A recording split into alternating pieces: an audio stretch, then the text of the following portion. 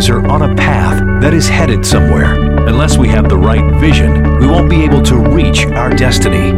Today, Pastor Dale will be helping us to have the right vision. This message is the second in the series, Turning Point. The message is entitled, Correct Your Vision. Here is Pastor Dale O'Shields. Well, I'm excited about God's Word today. How about you? Aren't you excited to study God's Word together and grab your Bibles and your teaching sheets? And maybe if you're using your mobile devices, you can also use those as well. The information there on the bottom section of your notes where you can actually go to mobile devices and find the notes as well. We started last week in a series of messages for the new year called Turning Points. We're talking about how God is turning our lives in new and fresh ways, I believe, in 2013.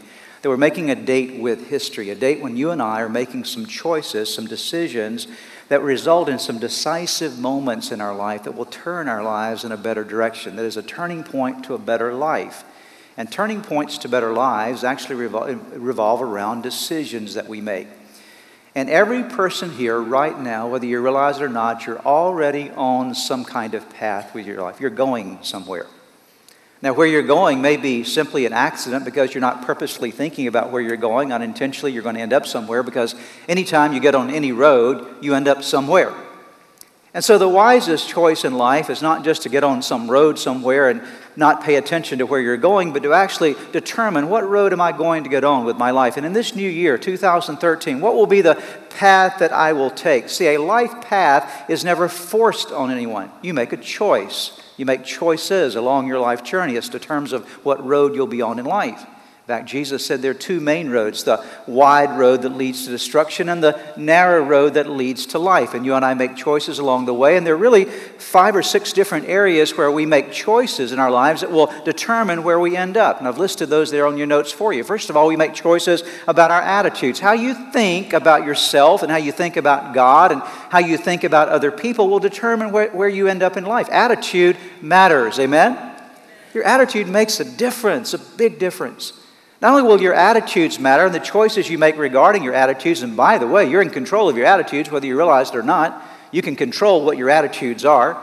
Second of all would be your values and priorities. What you value in life, what you make as a priority will determine where you end up. If you value material things, you will spend all your energy going after material things at the expense of spiritual things. Or if you value any dimension of life, whatever it is you value will determine the course of life that you choose. Thirdly, your actions, what you do. And all of us do things. We have behaviors that are part of life, and our behaviors will affect where we end up, and also our neglected actions, what we fail to do. Things that we ought to do that we didn't do, those things impact where you end up in life. And then our level of engagement, how much you engage with life.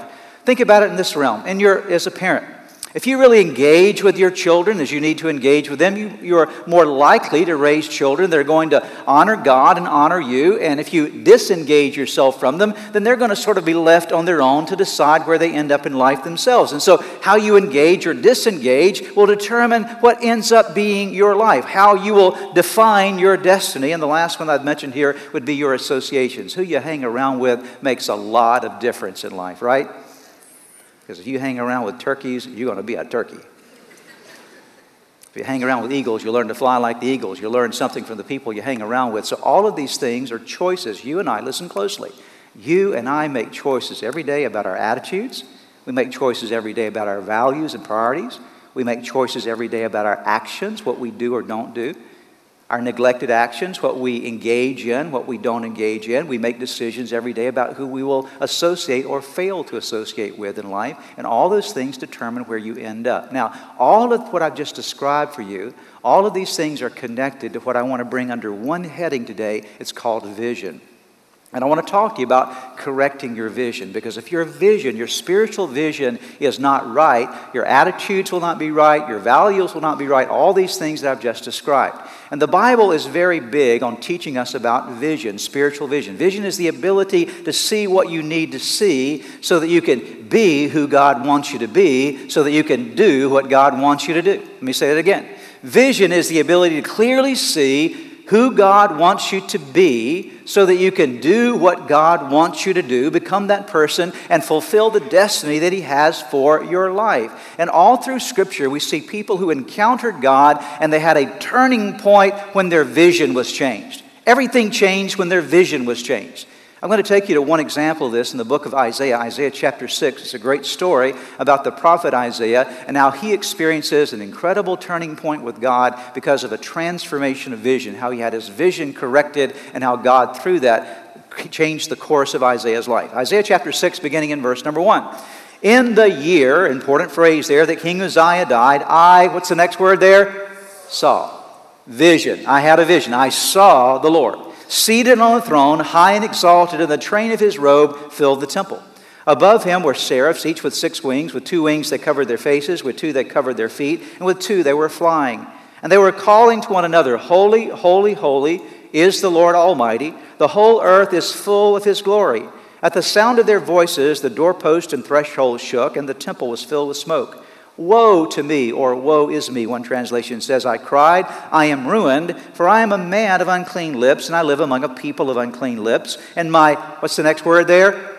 Eyes. I saw, my eyes have seen the King, the Lord Almighty.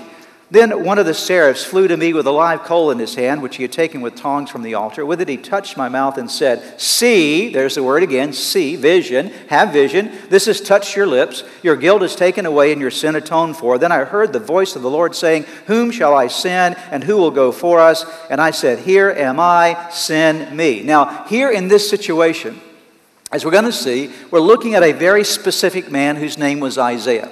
What we know about Isaiah is that Isaiah was a prestigious man, most likely. He was a man that had access to kings during his day. He was a man that was likely highly successful and highly educated. Again, he's hanging out with the kings. And the Bible teaches us and tells us here in this passage, actually verse number 1, that there was a specific time in history when Isaiah had an encounter with God. He said, in the year that King Uzziah died. There was a moment on the calendar that they could go back to and say it was in that year. It was on that calendar date that I had an encounter with God. A specific man, a specific time in history, and there was a specific event that transpired. What is the event? God brings Isaiah into this visionary experience. He sees God in his royalty, his royal robes filling the temple, and the angels crying, Holy, holy, holy is the Lord God Almighty. And he sees this vision, but he doesn't just see a vision of God and his holiness, he also catches a vision, a glimpse of himself. So his eyes are opened in that moment to see at least 2 things. Number 1, how holy God was, and number 2, how unholy he was. Those things are important because he did not realize this to this point in time. Because he says, as soon as he sees it, he says, Whoa! Woe is me! Oh my goodness, I've never seen this before in my life. I've never realized that God is awesome and God is holy and God is amazingly righteous. And look at me, I now see that I am a man of unclean lips and I live among a people of unclean lips. He saw something about God he had never seen before, and he saw something about himself that he'd never seen before as well. It was in that moment, out of this vision, that he's able to experience the cleansing of God's touch of fire upon his lips and upon his life. And then God says, Who can I send now to minister for me? And Isaiah said, Here am I, send me. Why? Because he was prepared. And I would submit to you today, had Isaiah not had that visionary encounter with God, he would have never become the prophet that he became. I'm going to submit to you today that if you don't have some visionary experiences with God, if God doesn't change the vision in your life, you will never become all that God wants you to be. You'll never fulfill the full destiny that he's planned for you. And so I'm praying that 2013 will be a visionary year for your life. Amen? That you'll begin to see some vision. Now, when I say that, most people think, vision, oh, fantastic, so great. No, Isaiah was cut to the core of his being because he realized how awesome, again, God was and how far away from God he was. It was a moment of transformation. I want to share with you for the next few moments some things that will help you and I to kind of increase our vision, correct our vision for a new year. The first thing we must understand is that good vision is a key to a great future. Good vision is your key to a great future. One of the keys for you finding the future God has planned for you. Now, in our nation, perhaps around the world, I don't know for sure, but certainly in our nation, when you are checked for eyesight, you're checked on something called the 20/20 scale, right? 20/20 metric. And Ophthalmologists, optometrists have come up with this scale, and basically what it means is this: 20 feet away from the famous eye chart. I mean, you know the famous eye chart, right? When you're standing approximately 20 feet away from the famous eye chart, you have 20/20 vision if you can see what most normal people see at 20 feet away. So in other words, if you're seeing what most folks see 20 feet away from the eye chart, you're considered to have 20/20 vision. Now, if you have 20/100 vision, it means that at 20 feet, you're seeing what most people see at 100 feet. That's bad. Okay? If you have 20/200 vision, it means that you're seeing at 20 feet what most people see at 200 feet. Think about that. So that's how they measure how effectively, or how what we call vision acuity or vision sharpness. And one of the ways that doctors measure your health is by taking a look at your eyesight. Because eyesight not only measures something about your capacity to see or read or function in that regard, but sometimes it's indicative of other problems that you have in your life as well. And so they're quite concerned along the way about how your vision is and different things related to that. So what I want you to see is that you and I, our health at some level is affected by, and our future is affected by how we see. Now, all through the Scriptures, especially you're going to see in the ministry of Jesus, one of the things that he does over and over again is he heals people that are blind. You know the stories all through the Bible, how Jesus was always welcoming the blind to him and touching their eyes and seeing. Why? Because blind folks got a whole lot of hope when they saw Jesus. Blind folks realized, I've never been able to see like I ought to see. I've always been disabled in this area of my life, but I've heard about this Jesus, and somebody tells me that he's nearby. Can somebody help me find my way to him, because he's the vision expert. Jesus is the holy ophthalmologist. And so when they got in the presence of Jesus and cried out over and over again, you see how he brought about healing. In fact, Jesus often not only healed people, but he taught us about the value of our spiritual vision. Let me take you to Matthew chapter 13, beginning in verse number 13. And let's see what Jesus said about your sight, how your sight affects your future.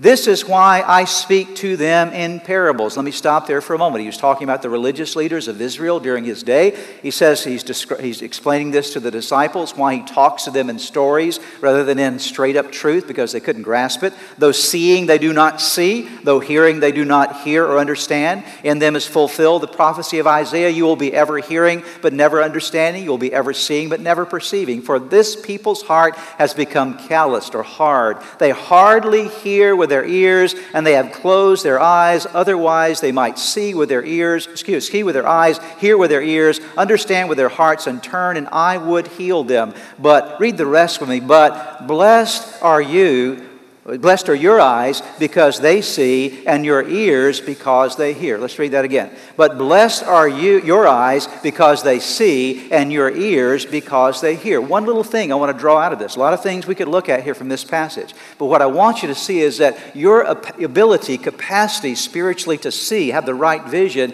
will determine how blessed you are with your life. He said you'll be blessed if your eyes can see. So would you agree that's important, right? Jesus taught us in Matthew chapter 7 this whole issue related to our vision. He's telling us we all have some spiritual vision problems. Why do you look at the speck of sawdust in your brother's eye and pay no attention to the plank in your own eye? How can you say to your brother, let me take the speck out of your eye, when all the time there is a plank in your own eye? You hypocrite, first take the plank out of your own eye, and then you will, what's the next word? See. Say it with me. See. See clearly to remove the speck from your brother's eye. Jesus said, everybody has a vision problem. And it shows up like this. You have the capacity and the desire as well to see the faults of other people more effectively than you see your own. That's called a vision problem, right? I'll prove it to you. If you're married here today, if I were to hand out pieces of paper and tell you to write down all the faults of your mate, some of you would be asking for extra paper. Because you can see all those things that they need to change. If I gave you another piece of paper and said, now write down all your own faults, you would say, well, I don't know, maybe there are a couple things I could work on. I'm really a nice person. Jesus said it's called a vision problem. we see what's going on in somebody else, and we want to point the finger at somebody else and see all those issues, but we are blinded to ourselves. See, that was exactly what Isaiah struggled with. He couldn't see his own life, his own issues.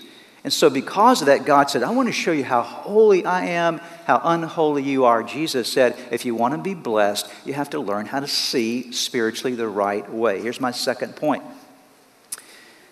Very important point. Hell works hard to rob, reduce, and distort our vision. Let me say that again. Because vision is so important in your life, hell, the forces of hell, work very hard to try to rob from us, reduce in us, and distort our vision. Why? Satan understands the power of spiritual vision. And because Satan understands the power of spiritual vision, he always goes after your vision. He wants to pluck your eyes out. He wants to blind you. He wants to distort to you different perspectives of things in life, because if he can change your vision, he has you exactly where he wants you to be. I will again submit to you that if your vision is not right, you're not going to have very good attitudes. Your attitudes will be rotten. If your vision's not right, you're going to have the wrong values and priorities. If your vision's not right, you're not going to be doing the right things. You're going to fail to do the things you ought to be doing. You'll hang out with the wrong people. Your life will go south quickly if you don't have the right vision. Bad vision causes bad decisions. That was a good point for an amen. Now, I believe that one of the ways Satan does this is that Satan orchestrates your life. Now, he tries to at least. Now, we as believers are seeking to walk in the power of the Holy Spirit, obedience to God's word, but we still face an enemy, a spiritual foe. The Bible says of Satan in 1 Peter chapter 5, verse 8, that he, as the devil, goes around like a roaring lion, seeking for whom he may devour. So you must understand there is a strategy against you and me from hell. And Satan loves to try to orchestrate things in your life and my life, orchestrate environments, orchestrate influences, orchestrate our perceptions of things so that he messes with your vision. He loves to mess with your vision. He loves to mess with what you're seeing. And let me share with you 4 ways that Satan messes with people's vision. You'd like to know these 4 ways Satan messes with your vision? Number 1, he messes with your vision by giving you visions of grandeur. He makes you think that you're more important than you really are. That's why the scripture reminds us, let him who stands take heed lest he falls. Don't think of yourself more highly than you ought. Why are those verses in the Bible? Because Satan loves to come along and sort of paint a picture in your mind that you're really more important than you really are. The opposite of that is that Satan loves to come along. If he can't get you with that one, he'll come along and give you images of your insignificance. You're not just great, now you're less than anybody else, and so you're living this life of insecurity and insignificance. So he takes you to both extremes, the grandeur or the insignificance. I'll tell you a third way that Satan toys with people. This is important. Listen closely. He toys with people by trying to plant in people's minds fantasies that ignore realities. He loves to build fantasies in your mind that you begin to pursue that will detour you from His perfect will from God's perfect will for your life, or to somehow bring you into disobedience. Every person that I've ever talked to that has gotten into major sin in their life started out with some kind of fantasy in their head.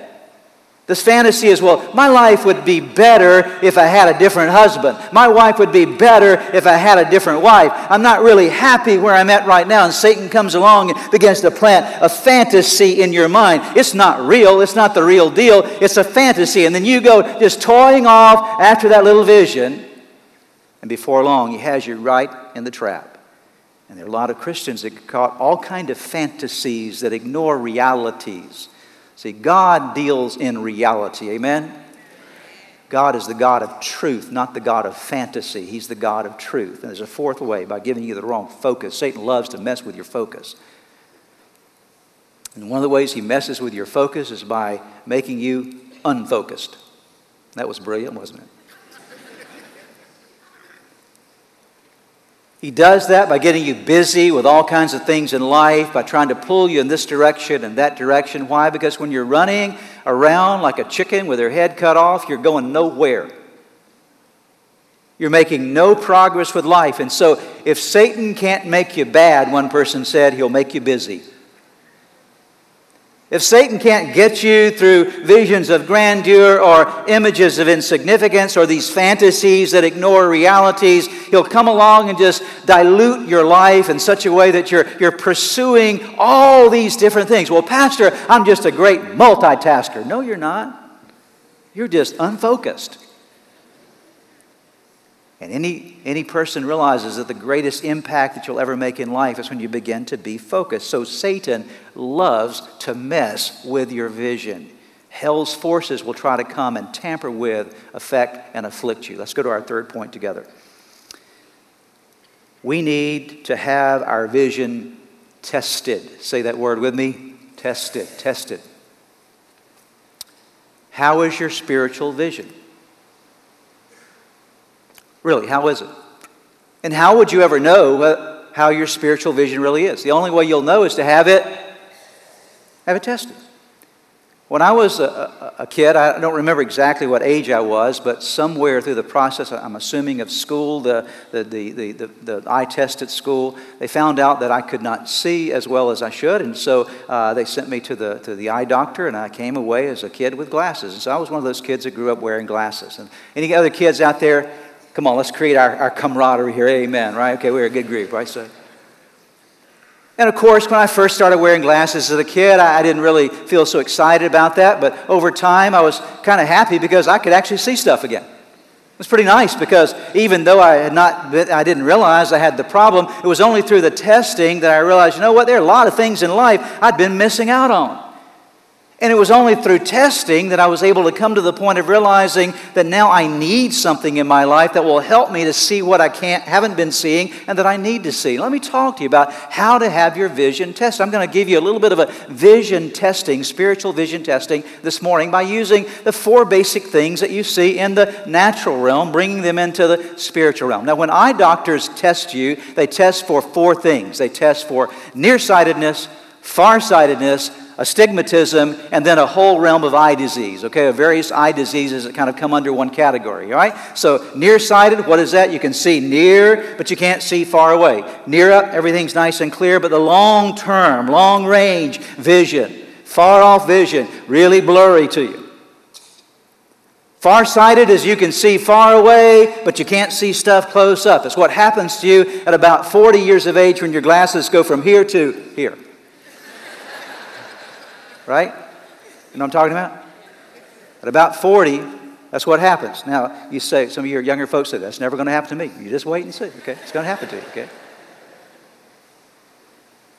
Because something happens with the shape of your eyeball, and there's this transformation over age that occurs, and so you got to have some help along the way. And so, not shortly after I turned 40, I realized that something, my Bible was not reading as like it used to read, okay? So I go back to the doctor and they say, you need some bifocals. Well, I don't want bifocals. Well, I'm sorry, Mr. O'Shields, you need bifocals. Are there any other alternatives? And thank God for progressive lens. Hallelujah, okay? Anybody out there with me on that one, okay? Somebody say, what is progressive lens? That's for us to know and you to find out, okay? It'll be a happy day if you're over 40 when you discover what those are. But the point is that these are issues of your eyesight, astigmatism. You can't see anything. Everything's pretty much blurry because there's the shape of your eye that's messed up, and then all kind of eye diseases. Let's put this into perspective of our spiritual eyes. Talk about, if you will, nearsight or short-sightedness. When you can see near up, but you can't see far away. As you can see stuff that's going on day by day, but you never really think much about where those things are leading. You're not looking at long-term consequences for your life. And there are a lot of people that live that way. They don't see really long-term consequences. Or maybe you're farsighted. You really can't see. You're not paying attention to the details of your life that will lead you where you need to be in your future. And so you're not really focusing in a capable way to the things that are important for you to do right now in your life. Because today's details will determine tomorrow's blessing or curse in your life. Amen? Or maybe your just eyesight is totally messed up. Maybe there's sort of a blindness, a blurriness to your entire vision, or some kind of disease that's there. But the question is, how is your vision? You can't know how to address vision until you do some testing of it. Isaiah had his vision tested. There was that day in the year that King Uzziah died that God said, Isaiah, you're coming to the ophthalmologist office. I'm going to show you something you've never seen before. Your vision is going to be tested. You're going to see that you haven't been seeing things like I wanted you to see them, and now we're going to make some adjustments in your life. And that leads me to my fourth and final point, that we need to have our vision corrected. Amen? Are you all tracking with me today? Yes. Do you want a turning point in your life? Yes. If you want a turning point in your life, your vision has to be different than what it is right now. If your vision is not adjusted about your life, you're never going to turn. Isaiah would have never turned to become the person that he became had his vision not been properly corrected, adjusted. Let me share with you what the Bible says in Proverbs 29, verse number 18. The first part of that, where there is no vision from God, the people run wild. If you don't have vision, the right kind of vision in your life, you're just going to run all kind of directions. And I'll tell you, so you're going to run into things you shouldn't run into. You're going to have a lot of accidents in your life. You're going to actually miss some information you need along the way. There are a lot of people who don't have good spiritual vision, and they're missing all kind of information God's trying to give them about their life and their family and stuff they need to be aware of, and they're missing it. Why? Because they're not seeing anything at all. Or sometimes they actually misunderstand the information. I have people sometimes that come to me and say, well, God told me to do such and such. Well, God never told them to do such and such. Satan is trying to pull them away by a distraction of their vision. And so there's misinterpretation. See, if you can't see well, you're going to misinterpret signs along the way. Right?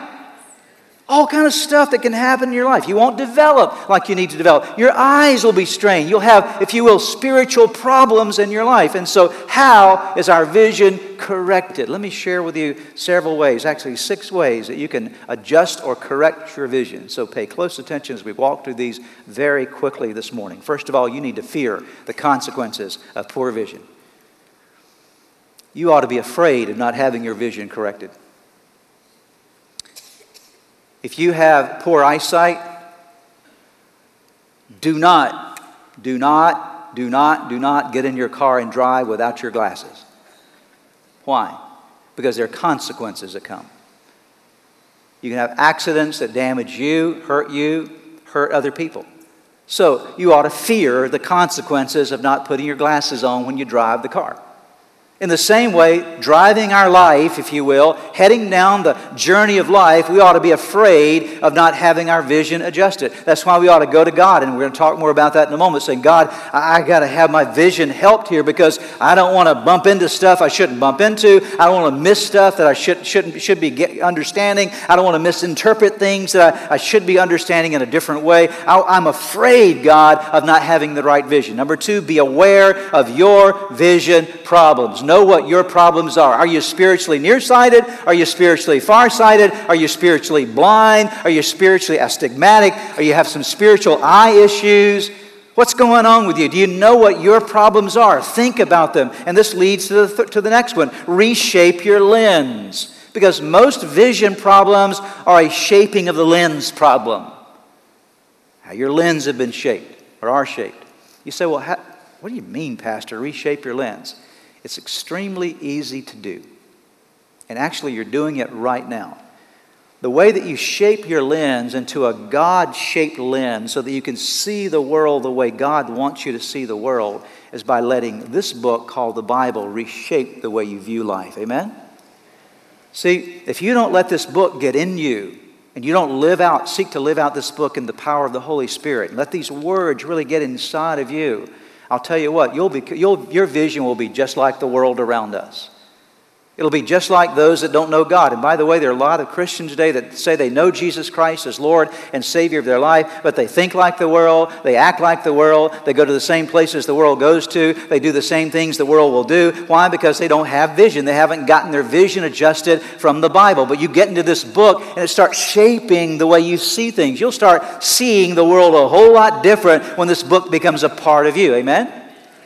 So how do you reshape your vision? That's why it's important to be in church like you are. That's why it's important to be in the Bible. That's why it's important to be in our midweek service if you can. It's important to be in a life group. Whatever way you can get the Word of God in you, get it in you. Why? Because it's addressing your vision problem. The fourth thing is practice some new patterns. I'll explain what I mean by that. If you're nearsighted, it means that you can see things near up, but you can't see things far away. Now let's bring that into the spiritual realm. If you're spiritually nearsighted, what kind of sight do you need to develop? The ability to see far away, right?